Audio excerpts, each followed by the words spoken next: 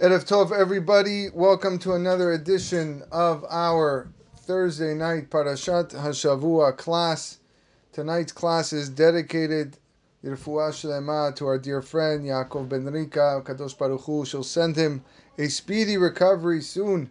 We hope to see him in person, moving around in Bet Knesset, praying with us. We all are thinking of you, and we pray for you that you should have a complete refuah, Bezrat Hashem. Tonight we are studying Parashat Beshalach, Shabbat Shira, another fantastic, beautiful parasha. Again, for those that weren't here in the beginning, I have to turn off my video. We're having some internet problems here at home, so we're just doing audio today. So that's why we're just doing, if you don't see me, you know exactly why. Anyways, there's so much to talk about in this week's parasha. It could be about the splitting of the sea, of course, no question. The climax of the whole Yetziat Mitzrayim. Some say the climax of the entire Chamisha Humshei Torah. You have the Parashat Haman. You have the story where HaKadosh Baruch Hu is providing this heavenly bread from Shamayim, Hamotzi Lechem min Hashamayim. But tonight I want to focus on the end of the parasha, which is the momentous battle waged by Amalek, the arch enemy of Am Yisrael, right as the Jewish people were leaving Egypt. The Torah tells us, Vayavo Amalek vayilachem im Yisrael birfidim, that Amalek. Cannot hear anything. No hearing?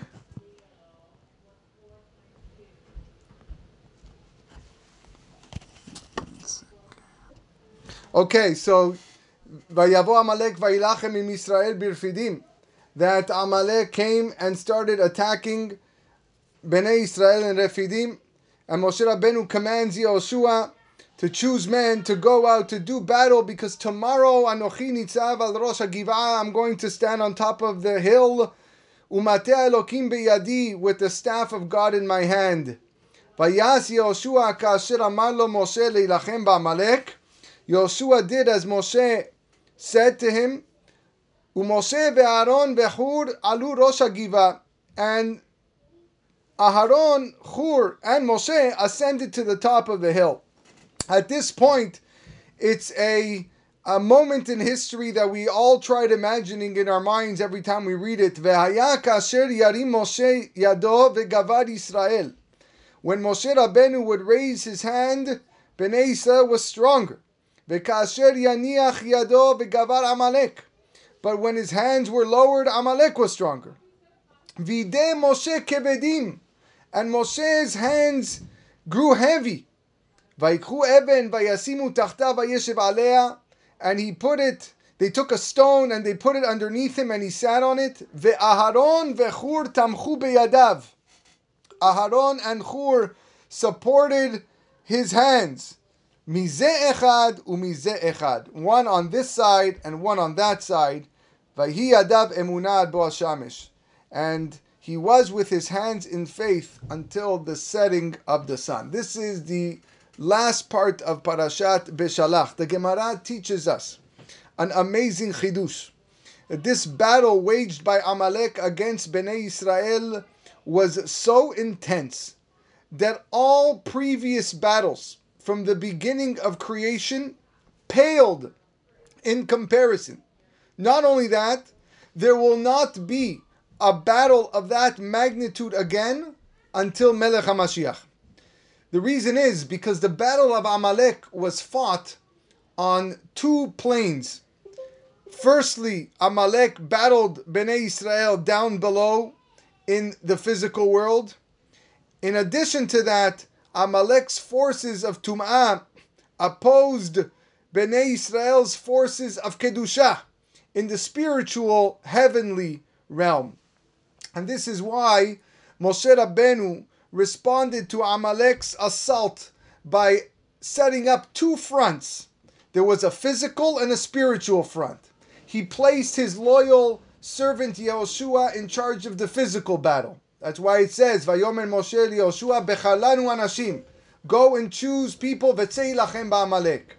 So in terms of the physical attack, Yoshua was in charge. But he himself, Moshe, oversaw the spiritual battle. Machar anochi nitzav al rosh hagiva. I will stand on top of the hill with the staff of Elokim in my hand. The Torah depicts the difficulties that were presented with this war. Regarding the spiritual battle conducted by Moshe, the greatest of all prophets, the Torah tells us that his hands grew heavy. So they had to take a stone to put it underneath him, and he sat on it. And then came Aharon and Hur and supported his hands, one on this side, one on that side. It's clear that Moshe Rabbeinu anticipated the difficulty associated with this battle. And that's why he needed Aharon and Hur to join him on top of the hill. But there must be a reason why he chose these two people specifically. Seemingly, they must have possessed unique traits that would help Moshe subdue Amalek. So the question that I want to answer tonight, what characteristics did Aharon and Hur possess that Moshe Rabbeinu, the greatest of all prophets, lacked? Why does the Torah specifically mention the word Ehad in connection with each of them? Ve'aron ve'Hur tamechu biyadav mizeh echad u'mizeh echad. It could have just simply said, and Aharon ve'Hur supported his hands, mizeh u'mizeh, this one and that one. What's echad and echad? So I want to share with you a chidush, one that we have shared in this class in the past, a chidush by the great Rav Shimshon of Ostropoli. And he explains a deeper connection between Moshe, Aharon, and Hur and their purpose. The Torah tells us, Moshe, Aharon, ve'Hur alu rosh hagiva. Moshe, Aharon, and Hur ascended to the top of the hill. The first letter of each of these names, Moshe, Aharon, and Hur, correspond to the first letters of the name of three very evil angels, evil klipot, negative forces. The names of these forces are Mashchit, Af, and Chema. Mashchit is the destroyer, Af is anger, and Chema is an even stronger form of anger. So the Mem of Moshe corresponds to the Mem of Mashchit, the Aleph of Aharon corresponds to Af, and the Het of Hur corresponds to Chema. And that's why they ascended al Rosh Hagiva, to the top of the hill. The Pasuk specifically employs this term Rosh, indicating that their goal was to utilize their own inherent holiness to subdue the first letters of these three klipot. Just to better explain the significance of this, Rabbeinu Bechaye writes in Parashat Yitro regarding one of the 10 commandments, Zachor et Yom HaShabbat lekadesho. Remember the Shabbat day to sanctify it. And he tells us that something special happens on Shabbat. That even the wicked people who lived on earth, they are allowed to rest from the pain and suffering of Gehinam on Shabbat. On Shabbat there's no pain and suffering. But look what Rabbeinu Bechaye writes. Umita'am zeh. Because of this, because there's no suffering on Shabbat amongst the Reshaim, en anu omrim be'arvit shel Shabbat vehu rahum. On the Friday night Shabbat service, we do not say the customary lines of vehu rahum like we do on the weeknights, on the weeknight Arvit. Mipeneh sheshelosha malachim. The three angels, the three negative angels that I mentioned to you earlier, Vehem, Mashchit, Af, Vechema, those three angels, Shehem Memunim al Reshaim B'Yisuri Geinam, that are in charge of inflicting punishment to the wicked in Gehinam, En Lahem Reshut B'Shabbat. They don't have any permission to inflict punishment on Shabbat. Ukdei likboa balev she'areshaim yesh lahem menucha b'Shabbat. In order to instill and to that the wicked understand that they have rest on Shabbat from the pain, ve'en otam emunim shortim alehem b'Shabbat Ushloshtam reshumim bepasuk vehu rahum. And all of these three negative forces are actually found in the pasuk vehu rahum. And we're not mentioning the pasuk vehu rahum on Shabbat because the Reshaim are not suffering by the hands of these angels. The pasuk vehu rahum yechaper avon velo yashit ve'riba le'ashiv apo velo ya'ir kol hamato. In that pasuk we have velo yashchit, the concept of the klipa of yashchit. Ve'hirba le'ashiv apo. There the apo is the af, where we subdue the klipa of af. Velo ya'ir kol hamato. Hamato is chema. That phrase is used to subdue the klipa of chema. So every single night we say these pesukim to try to protect ourselves from these negative forces. But since the wicked, the Reshaim, receive a respite from their suffering Geinam of Shabbat, the pasuk is not recited on Arvit of Shabbat. It's only recited in Arvit on the weeknights. By the way, you should know also, this is one of the reasons why the washing that comes after the meal, the Maim Acharonim, is, we always say, Maim Acharonim Chova, that the waters at the end of the meal is obligatory. Maim Acharonim Chova, the Zohar writes, the reason why they're obligatory is because we have to give the negative force its due, so it won't bother us. Based on what we learned, this is again alluded to, the first letters of the words Maim Acharonim Chova is Mem Aleph Het, Mashchit, Af, and Chema, the same letters of the Klipot. So we have to give the negative force its due, and we're recognizing that it's a Chova, and the water, so to speak, is cleansing those negative forces. We see elsewhere in Mishle, just continue along this line for a moment. Shlomo HaMelech teaches us in Mishle, Per Kav Zayin, Tov shachen karov me'ach rahok. Better a close neighbor than a distant brother. Now there's a lot of interpretation to this pasuk. Rabbis go to town explaining this pasuk and what it means in the lessons. But the close neighbor is really the good inclination, the inclination that dwells in man's heart. The advantage of the close neighbor over the distant brother is what? Is that the close neighbor helps a person engage in good deeds, engage in Torah study, and engage in Avodat Hashem, serving God. And by doing so, he distances the three negative forces, those three klipot, mashchit, af, and chema, represented by which word? Me'ach. The pasuk said, a good neighbor is better, me'ach rachok, from a distant brother. The word me'ach, again, the same letters, mem, aleph, chet. So that's just some cute little tidbits for you, of some deeper significance into these pesukim. But nevertheless, let's go back to what we were talking about. Let's try to apply this concept as a way to explain Moshe Rabbeinu's motive in having Aharon, his brother, and Hur join him as he went to wage war against Amalek. Like we said, his prayers, along with the first three letters of their names, Moshe, Aharon, Hur, were aimed strictly at abolishing the three negative forces that were represented by Amalek. The Al-Shich HaKadosh in his Sefer Torat Moshe explains at length why the war with Amalek was so intense and difficult. So much so that when all said is done, HaKadosh Baruch Hu himself will eradicate the name of Amalek. Like it tells us in this week's parasha, Ki macho emche et zecher Amalek mitachat hashamayim. God says, I will surely wipe out the memory of Amalek from under the heavens. Based on the Midrash, he explains that God does not vanquish a nation below on this world until the ministering angel of that nation above has been vanquished first.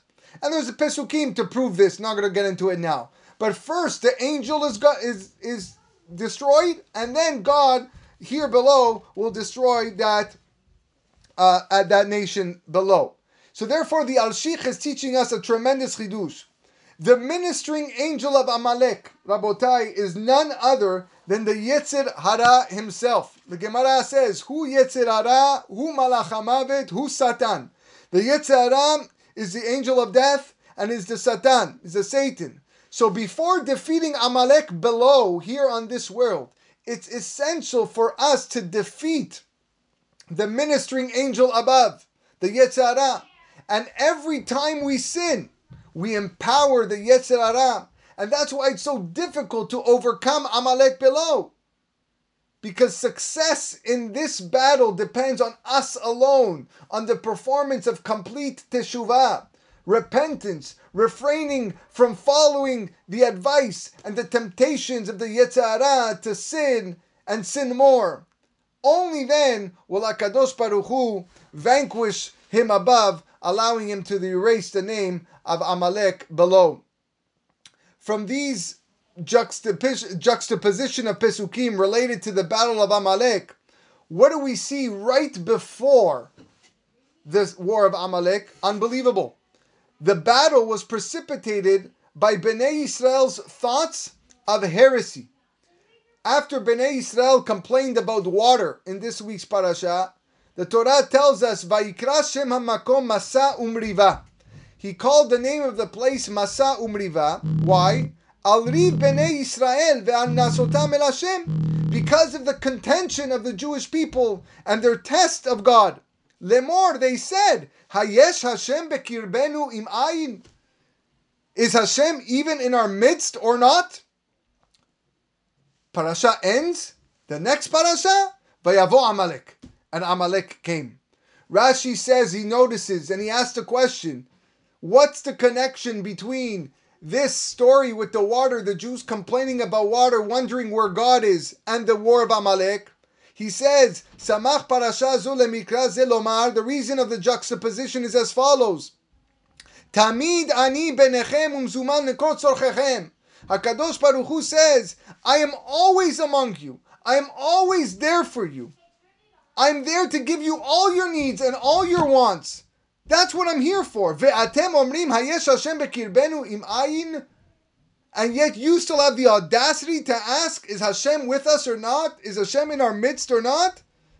Therefore, chayechem, by your life, she'akelev ba v'noshech otam. I'm going to bring a dog and it will bite you. Ve'atem tzoakim elai v'tedun hechan ani. And then you're going to cry out to me and you're going to know where I am. This is why Amalek came. In light of the insight of the Al-Shich HaKadosh, maybe now we can make sense of the sequence of events. Bnei Israel were swayed by the advice of the Yetzer Hara, Amalek's ministering angel. It infected them with the poison of heresy. And they started to ask, is Hashem among us? Is Hashem in our midst or not? And as a result, Amalek's angel above was empowered. It was vitalized. This serious sin generated now 3 evil, negative klipot, Mashchit, Af, Chema, who waged a spiritual battle in the Shamayim against the Jewish people and enabled Amalek below here, the Yetzer Hara's nation below, to successfully wage a war, a physical battle against Klal Yisrael. Now, Moshe Rabbeinu needs to make a decision. And this prompted him to strategically wage a battle against Amalek on 2 fronts. He placed Yehoshua, like we said, on the physical battle with Amalek down below, while he himself confronted Amalek in the spiritual realm himself. Seeing that now Bnei Israel's heresy, Ha'im yesh Hashem bekirbenu im ayin, this statement, wondering if God is with us, empowered these 3 klipot, Mashchit, Af, and Chema. So therefore, Moshe, Aharon, and Hur had to ascend to the top of the hill. Why? Because those 3 individuals with those 3 letters needed to be there to abolish them with the Kedusham of the corresponding first letters of their own names. Now maybe we can understand why the success of the spiritual battle against these 3 evil negative forces dependent on Moshe Rabbeinu raising his hands towards the heaven. That's what the Pasuk said. When Moshe Rabbeinu would raise his hand, Bnei Israel was stronger. When he lowered his hand, Amalek was stronger. Famous Mishnah in Masechet Rosh Hashanah. B'chi yadav shel Moshe osot milchama o shovrot milchama. Are the hands of Moshe going to determine who wins and who loses? Ela lomar lecha kol zman shehayu yadav shel Moshe As long as the Jewish people were looking upwards, and subjugated their hearts to their Father in heaven, they would prevail. But if not, they would fall. Meaning what? By raising his hands heavenward, Moshe Rabbeinu intend to return Bnei Israel to God. How? By means of complete teshuvah. By looking upwards, they will now subjugate themselves to Avinu Shebashamayim. And therefore, he intended that Bnei Israel perform complete teshuvah for their sin of heresy and merit selicha v'chapara in keeping with the pasuk vehu rachum yechaper avon, is forgiving of the iniquity. And that's how they abolished their three klipot, mashchit, afen chema, velo yashchit, ve'irba le'ashiva po, velo ya'ir kol hamato. This is why Aharon and Hur had to join him, to unite the names of Moshe, Aharon, and Hur, whose Kedusha would effectively negate those three forces. Let's try to endeavor the deeper significance of Moshe Rabbeinu's choice to have Aharon and Hur join him. We know that they supported his arms in order to awaken the Jewish people to perform teshuvah. We already spoke about their job in subduing those three negative forces. Moshe Rabbeinu was a complete tzaddik. HaKadosh Baruch Hu attests to this himself. Bekol beti ne'emanhu.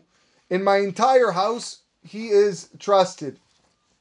Therefore, Moshe himself was someone removed from the concept of teshuvah for a transgression. It was hard. He was perfect. So this made it very difficult for him to inspire the Jewish people alone by himself to perform teshuvah. So he wisely had Aharon and Hur join him. Their neshamot were intimately associated with the concept of teshuvah. Let's explain. Vide Moshe kevedim. Moshe's hands grew heavy. What does that mean, they grew heavy?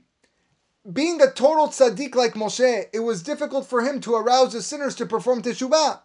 Aaron and Hur, who had more of a concept of teshuvah, tamechu beyadav bizeh echad umizeh echad, supported his hands on one side and one on the other side.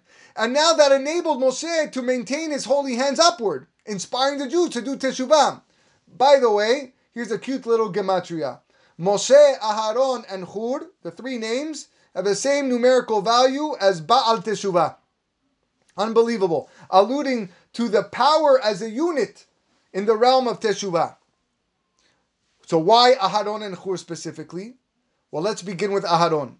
In Parashat Ki Tisa, we find that Aharon was involved in the making of the Chet HaEgel, of the golden calf, prompting his brother to exclaim, Vayomer Moshe la'Aaron, Ma asa lecha hamazeh? What did this nation do to you? Ki haveta alav chata gedolah, that you brought a great sin upon it. What does this mean? How can Aharon, being the Kohen Gadol, sin? Mishle, Shlomo HaMelech tells us, Lo yuneh l'sadik kol aven. How could it be that the actions of Aharon, one of Hashem's sacred Kohanim, lead to such a grievous sin?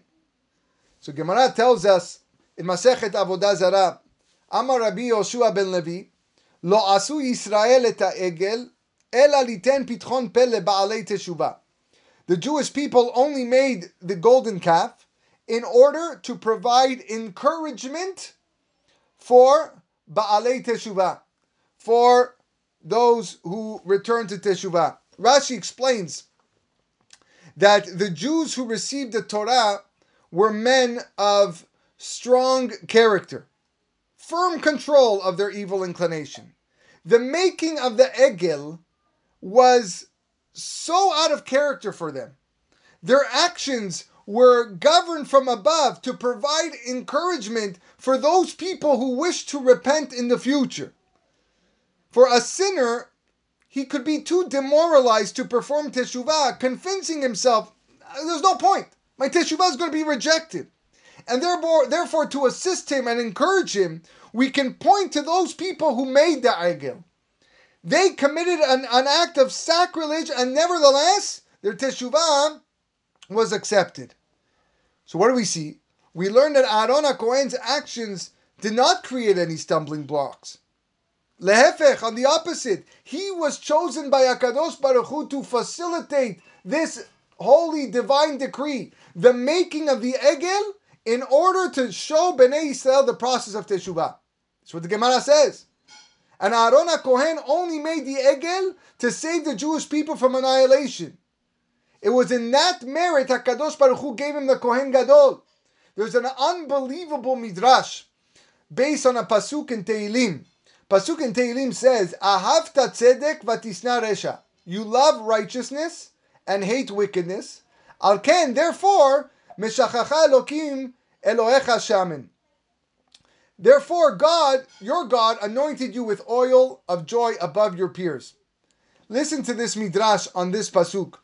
When Am Yisrael performed the Chet HaEgel, they originally approached Hur.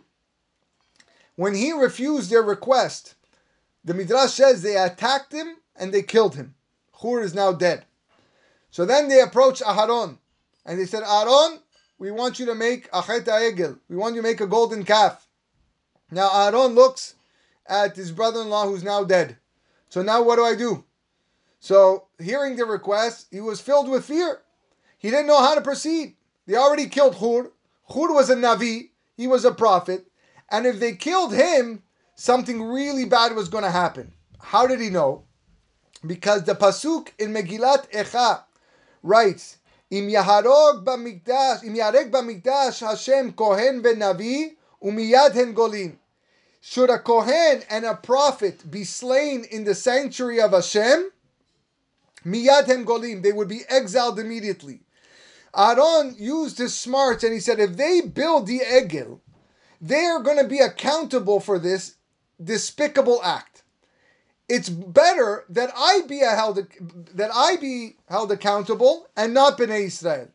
So HaKadosh Baruch Hu heard this and he told Aaron, for attempting to vindicate my children, Ahavta tzedek, loving righteousness, and you didn't wish to hold them accountable, Vatisna resha, hating wickedness, then al ken meshachacha Elokim, your God anointed you. From the entire tribe of Levi, only you will be chosen the position of the Kohen Gadol.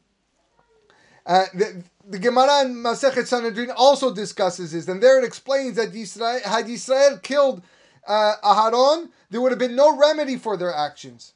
And here we find a huge chidush by the Khatam Sofer. He teaches us that the magnitude of Aharon HaKohen's self-sacrifice surpassed that of Hur. Hur was killed, Aharon was not, and we're saying now that Aharon HaKohen had a greater self-sacrifice.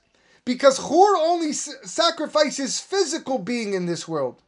Aharon was willing to sacrifice even his soul in order to spare Bnei Israel from extermination. He was willing to forego his place in Olam Haba. Yes, have the Chet HaEgel attributed to me, that's fine, but don't destroy my people. So what do we see? Aaron HaKohen was willing to sacrifice his eternal soul on behalf of Israel. And in merit of that self-sacrifice, HaKadosh Baruch Hu chose him to be the Kohen Gadol. From Rabbi Yoshua ben Levi, the sin of the Chet HaEgel was due to a divine decree in order to demonstrate everyone the power of Teshuvah. So we see clearly that Aharon was instrumental in teaching Bnei Israel the meaning of Teshuvah. Aharon's being was rooted in the world of Teshuvah. So we solved Aharon. So what about Hur? Seeing as Hur actually sacrificed his life and had no part in the making of the Chet HaEgel, the golden calf, it would seem to outward appearances that he had no part in the demonstration of Teshuvah. But if we look closer, that's not the case. On the contrary, he played, although indirectly, he played a crucial role in the lesson of Teshuvah. How so? We learned that Aharon was more than willing to actually give up his own life than make the Egel. Yet he realized that if he was killed, then that pasuk was going to come to fruition and Bnei Israel would be doomed. So he decided to give up his life and soul in Olam Haba by reasoning that it was preferable that he be blamed rather than Bnei Israel. So had Bnei Israel gone to Aharon first with their request, Aharon, please make the egel, he wouldn't have actually hesitated to give up his life for the sake of Kiddush Hashem. He would have certainly refused to make the egel. But since they approached Hur first and killed him, Aharon was left with no other choice to make the egel to save the Jewish people from annihilation, so that they don't fulfill that pasuk written in Echa. To clarify it, what would have happened had the roles been reversed? What if the people had approached Aharon first with their requests rather than Hur? In all likelihood, Hur would have made the same mental calculation as Aharon. He would have arrived at the same conclusion. He would have made the egel for them in order to save them from annihilation. So it turns out that Hur also played a part in the making of the egel.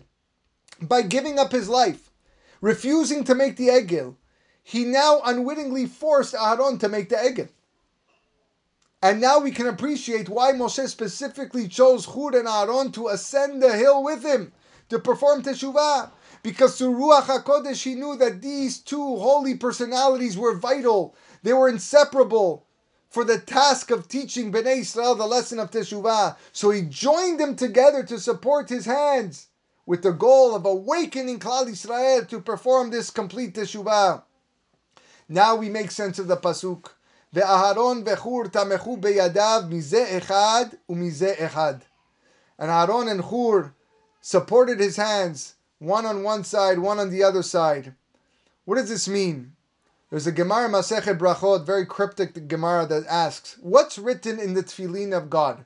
God wears tefillin. What's written in that tefillin?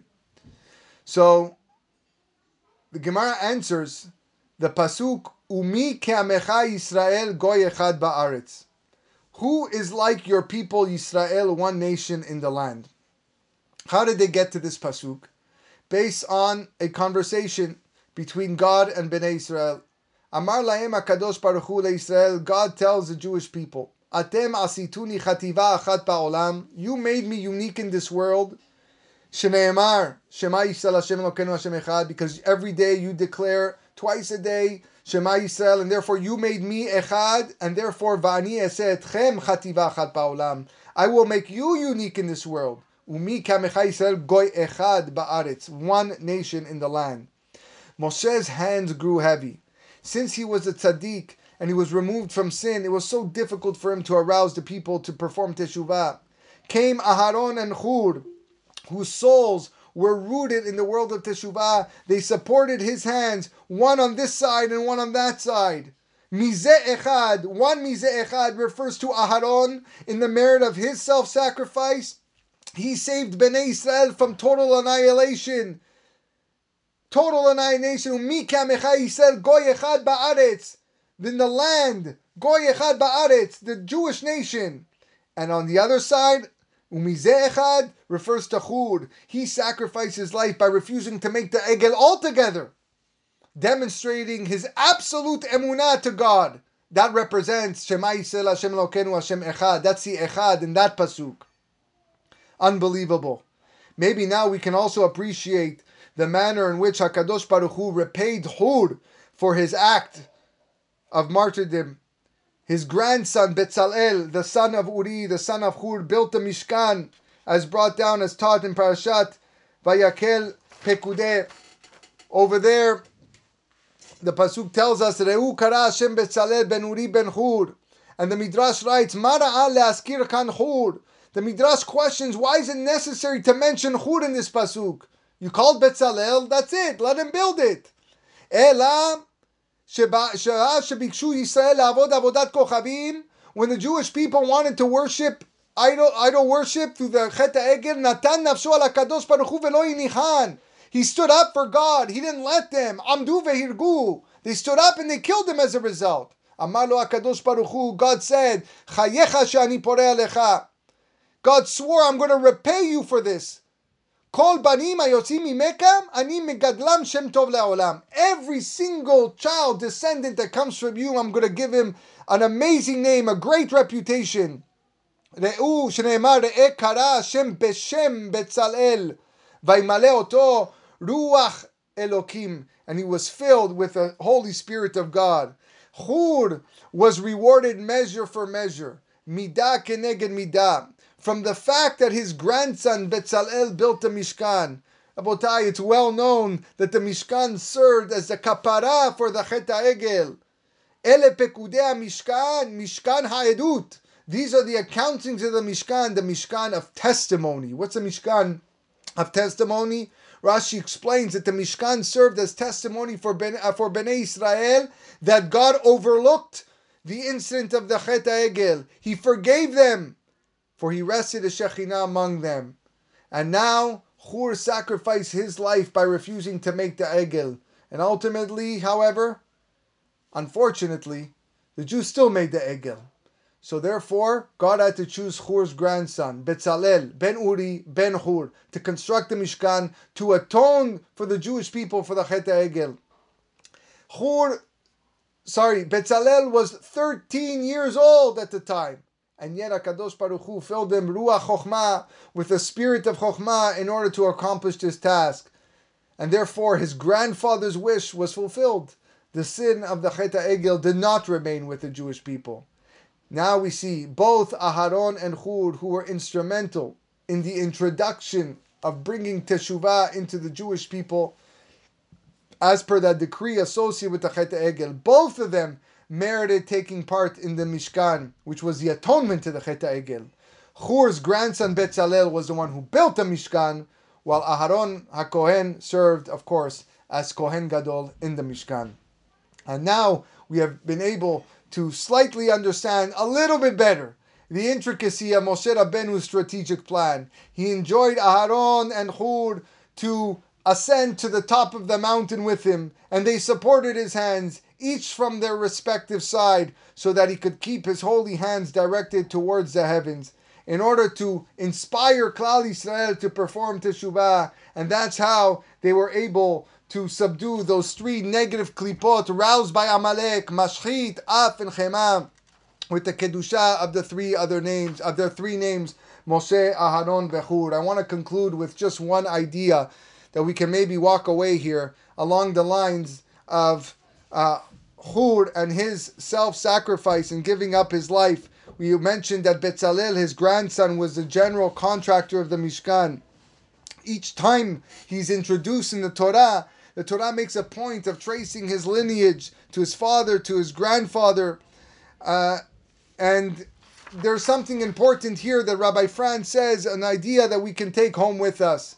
It would seem that Hur sacrificed his life in vain. Nothing was accomplished by his death. He tried to stop the Jewish people, but they killed him, and they made it anyway.